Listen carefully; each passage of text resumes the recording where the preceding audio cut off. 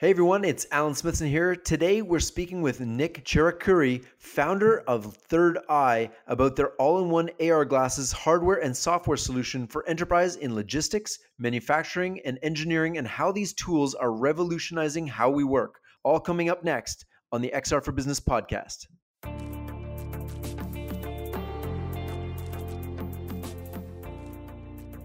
Welcome to the show, Nick. Thanks, Alan. Glad to be on. I'm really excited. You guys have a really original and awesome looking pair of glasses for the enterprise. Walk us through your X2 glasses and how are people using them? What makes them stand out from the competition? What's the form factor? Just walk us through your solution. Definitely. So just to provide some background about Third Eye, while we may be a relatively new name in the commercial space, we have over 20 years of experience developing this technology for the United States Department of Defense. So that's our origin story.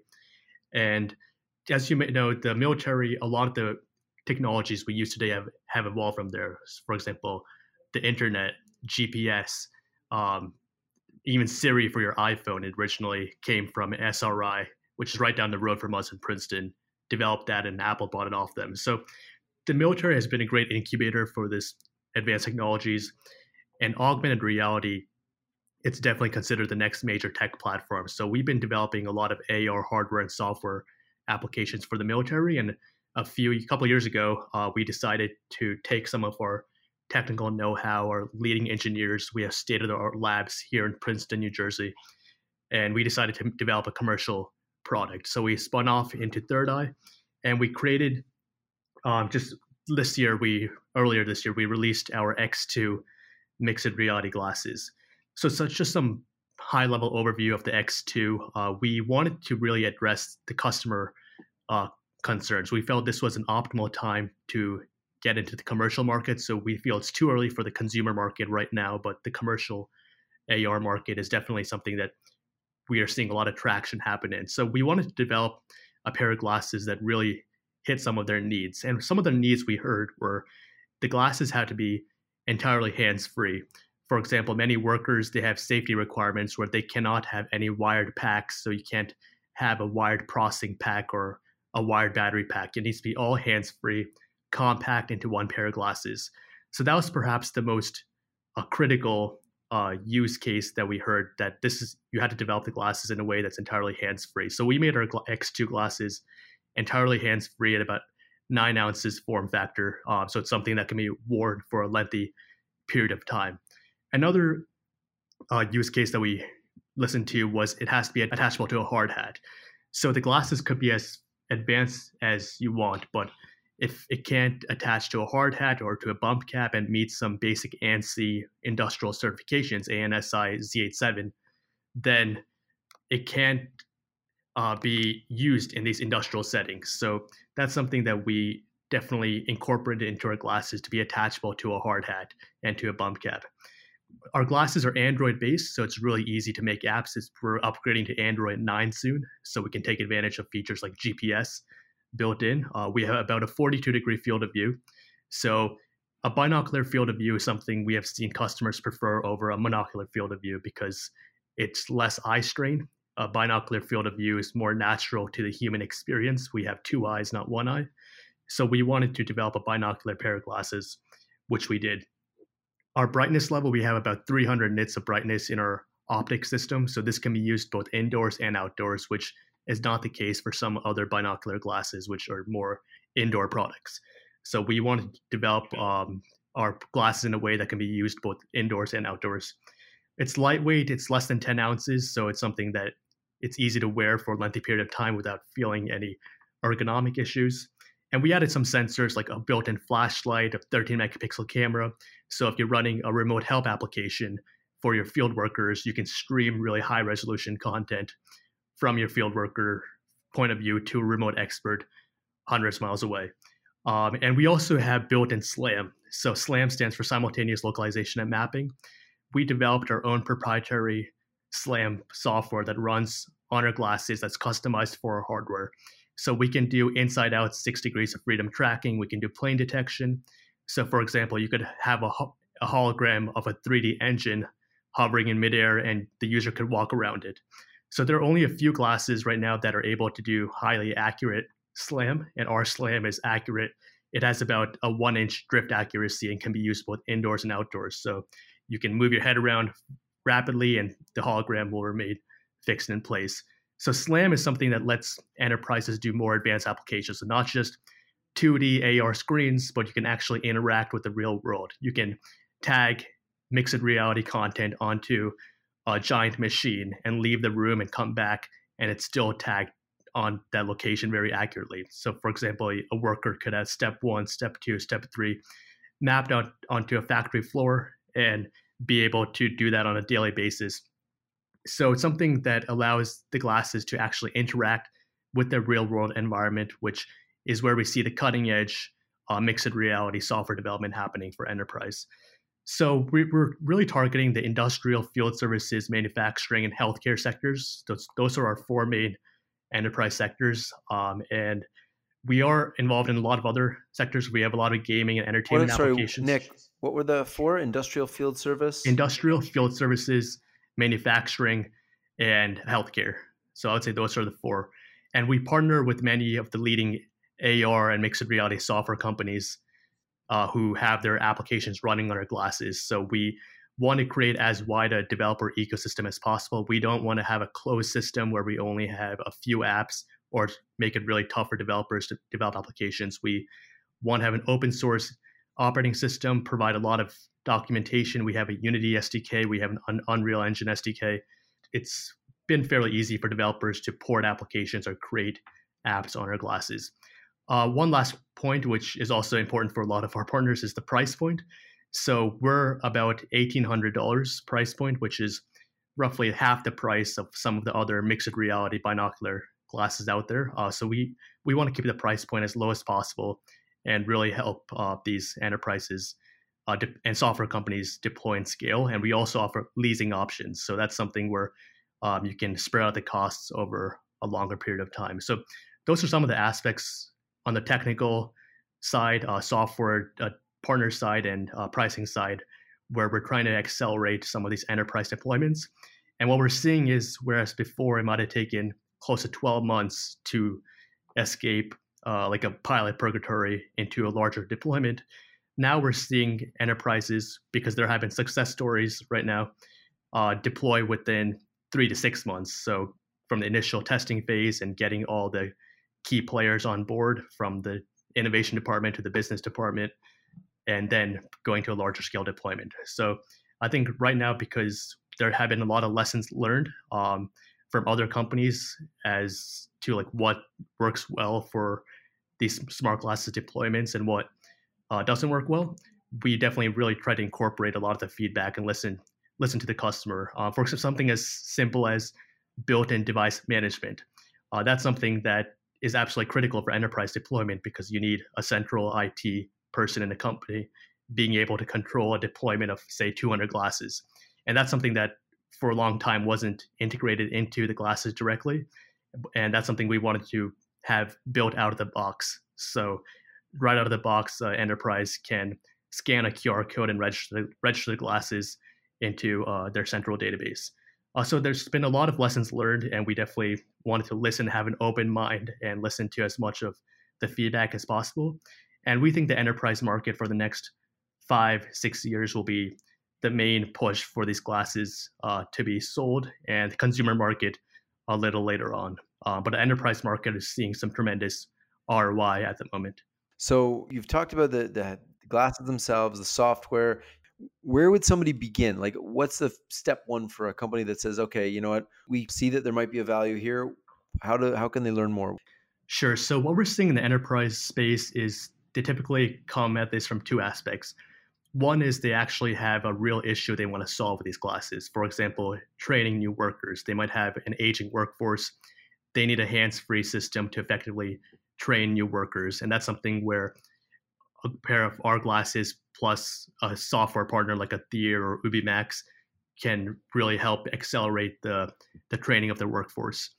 Another way they come at this is their innovation department wants to see how AR could be used. So they might not have a specific use case, but they have some general idea about augmented reality is something that's an up and coming technology, and it's something that we want to incorporate in our enterprise. So for those, we take a look at what are their biggest issues at the moment, and what software plus what type of glasses would work the best for their use case. And sometimes it's not always binocular glasses. Sometimes it could be a monocular pair of glasses. But typically, we have found that enterprises prefer a binocular field of view because it's less eye strain on their workers, and it feels more natural, and there's more applications that can be done on them. But I think right now what we're seeing is in nearly every industry, even really narrow ones like utilities or wastewater, there's really specialized AR software companies who are targeting each of these industries. So I think every industry right now has some augmented reality software that is really effectively targeting like industry specific use cases. So what we try to do is we partner with a software company. So depending on what the enterprise is, if they're a field service company or telecommunications or industrial or a visually impaired group, then we partner with a software company that has the best software that deals with that use case. So we're seeing a proliferation of these AR enterprise software companies really expand right now. And what's really great to see is they're not just making cool technology, they're actually targeting a really specific enterprise use case. A lot of these companies have people who have come from those industries and are now starting these companies. So I think right now this enterprise space at least has a lot of software companies that are really targeting specific use cases in their industries they want to be in. And that makes it really valuable for a business to use their software because it's really targeted. So I think that's one reason why it's taking off at the moment. If you kind of put your futurist hat on, we're talking about kind of enterprise augmented reality and mixed reality. When do you think, we'll put your futurist hat on and your prediction hat, when do you think mass consumer adoption of this technology will occur? And when do you think Apple is going to come out with their glasses? Because this is going to change everything when they come out with their glasses. Definitely. And that's a great question. And I think long term, that's what everyone's predicting is this is going to replace your phone. And it's just a matter of what technology has the right features to make consumers want to replace their phone with a pair of glasses. So what we see is there's a couple of core challenges right now that need to be addressed for consumer deployment. So field of view is probably the biggest one. The natural human field of view is, I would say, roughly around 210 degrees. And right now, the widest field of view glasses that are in mass production have between a 40 to like 50, 55 degree field of view. I know there's some like prototypes that have like 70, 80, 90 degree field of view, but in actual mass production now, that's the field of view that's there. And I think for consumers, they would want a really wide field of view as opposed to enterprise where a narrower field of view helps achieve their ROI use case. So they don't really need a massive field of view. But I think the field of view definitely needs to be increased. And every year is definitely being increased by some of these leading optics companies. And once that progresses closer to what feels like a natural human experience, I think that will really help propel this smart glasses for consumer deployment. Another important factor is the form factor. So I think for consumers, they want it to look as like a cool pair of Ray-Bans or glasses. And even technical features like a battery, there needs to be a way to reduce that in size. So right now, some of these consumer companies, they're finding a way around that by having a wire that goes behind your ear to connect to your phone as a processing pack and as the battery source. So that's one way around it. But we think that consumers want it to be entirely hands-free, just like enterprises want their device to be hands-free. They don't want to walk around with wired packs or anything, and they want it just to be a pair of nice, cool-looking Ray-Bans they can wear. So I think the field of view, battery, and getting some of these sensors and processing down into a really tight, small form factor, all in one without any attached wires or processing packs, is what's needed to make this eventually replace your phone. But I think until then, there are going to be workarounds such as using a wired pack or using your phone as a processing pack. And there may be some consumer uses with that use case. But I think that's the eventual prediction for what's needed to replace your phone. You skirted around the timeline. Sure. So I think nobody wants to put their name on this. That's hard to predict right now. But I mean, there's these great market studies like from Goldman Sachs and these massive companies that predict that I think with like the next like 10 years or so, there'll be like roughly like 25 million glasses sold, and the consumer version will come out like within the next 10 years or so. So I think definitely within the next 10 years, we'll see a standalone pair of glasses that, because everyone wants high-end mixed reality technology into a pair of Ray-Ban looking smart glasses, which right now isn't like electronically feasible, but who knows, in 10 years that could definitely happen. So it's hard to predict for consumers, but here's the thing, and the reason I brought up Apple is because they're quietly building whatever they're building. Nobody really knows. And there was this rumor that came a couple weeks ago that Apple's releasing their AR glasses in 2020. I just knowing the technology, I've been to research labs where they're pushing out 70, 80 degrees field of view, and I've been to the research labs. I've seen the stuff that's still in the lab, and it's still not even close. Even though it's remarkable, it's not even close to being what we need for consumer. And I really have my reservations around Apple coming out with anything next year that will serve the needs of the mass consumer market. definitely. And I think from Apple's perspective, I'm not sure if they want to connect to their iPhone to use that as a processing pack for some of the glasses power. So I'm not sure exactly what approach they're taking, but definitely to get the features that everyone wants in these glasses, I think we're still a long ways off, especially the field of view and getting everything all in one into a really small form factor.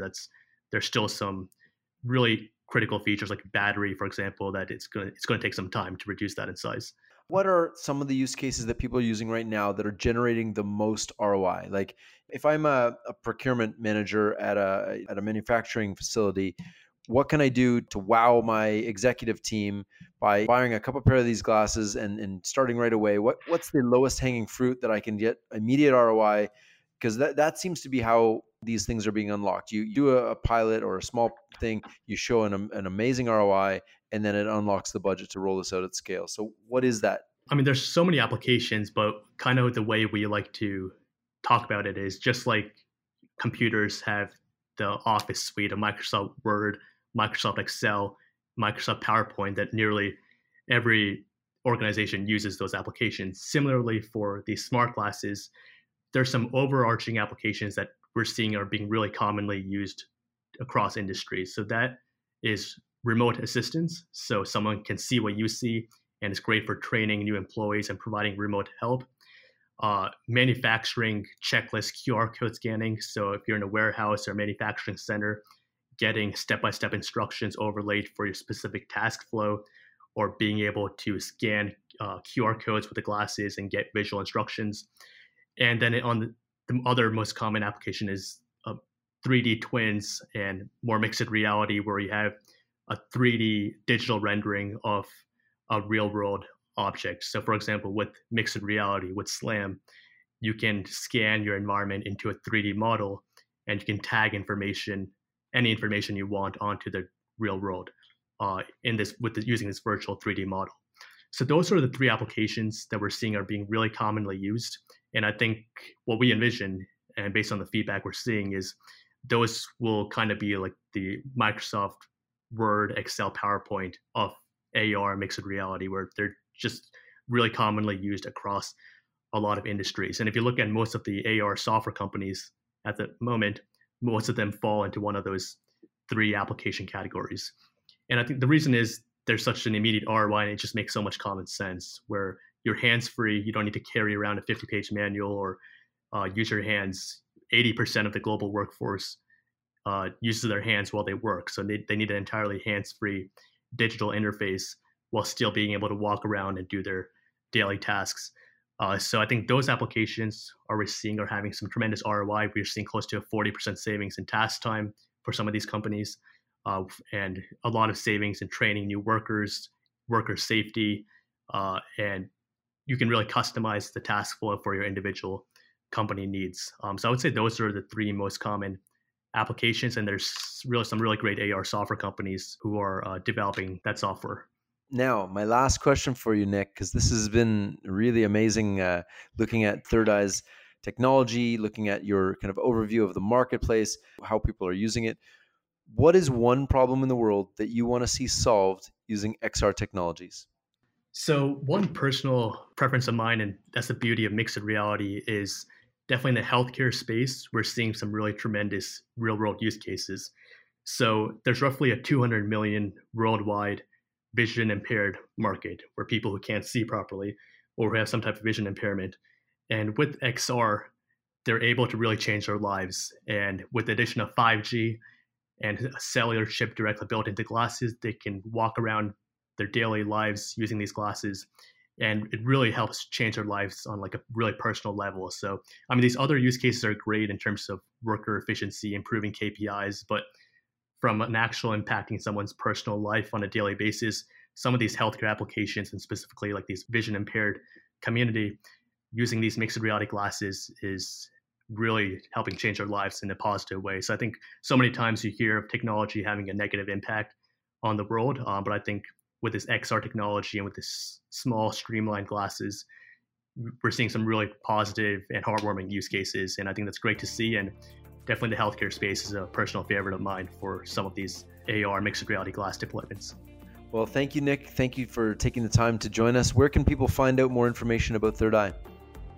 Sure. So you can visit our website at thirdeyegen.com, follow us on social media. And if you ever want to reach out, just hit me up on LinkedIn or social media, and I'll definitely try to respond. So we want to help expand this community, and we go to a lot of the major trade shows. So you'll probably see me there, and looking forward to continuing being in this space and seeing where it goes. Amazing. Thank you so much.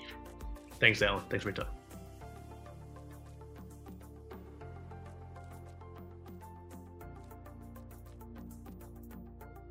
Being an influencer on LinkedIn in the XR field really has opened up an opportunity for us to not only understand what corporations are looking for in virtual augmented mixed reality and artificial intelligence, but also from the aspect of the startups, studios, developers, and enthusiasts out there and what they need.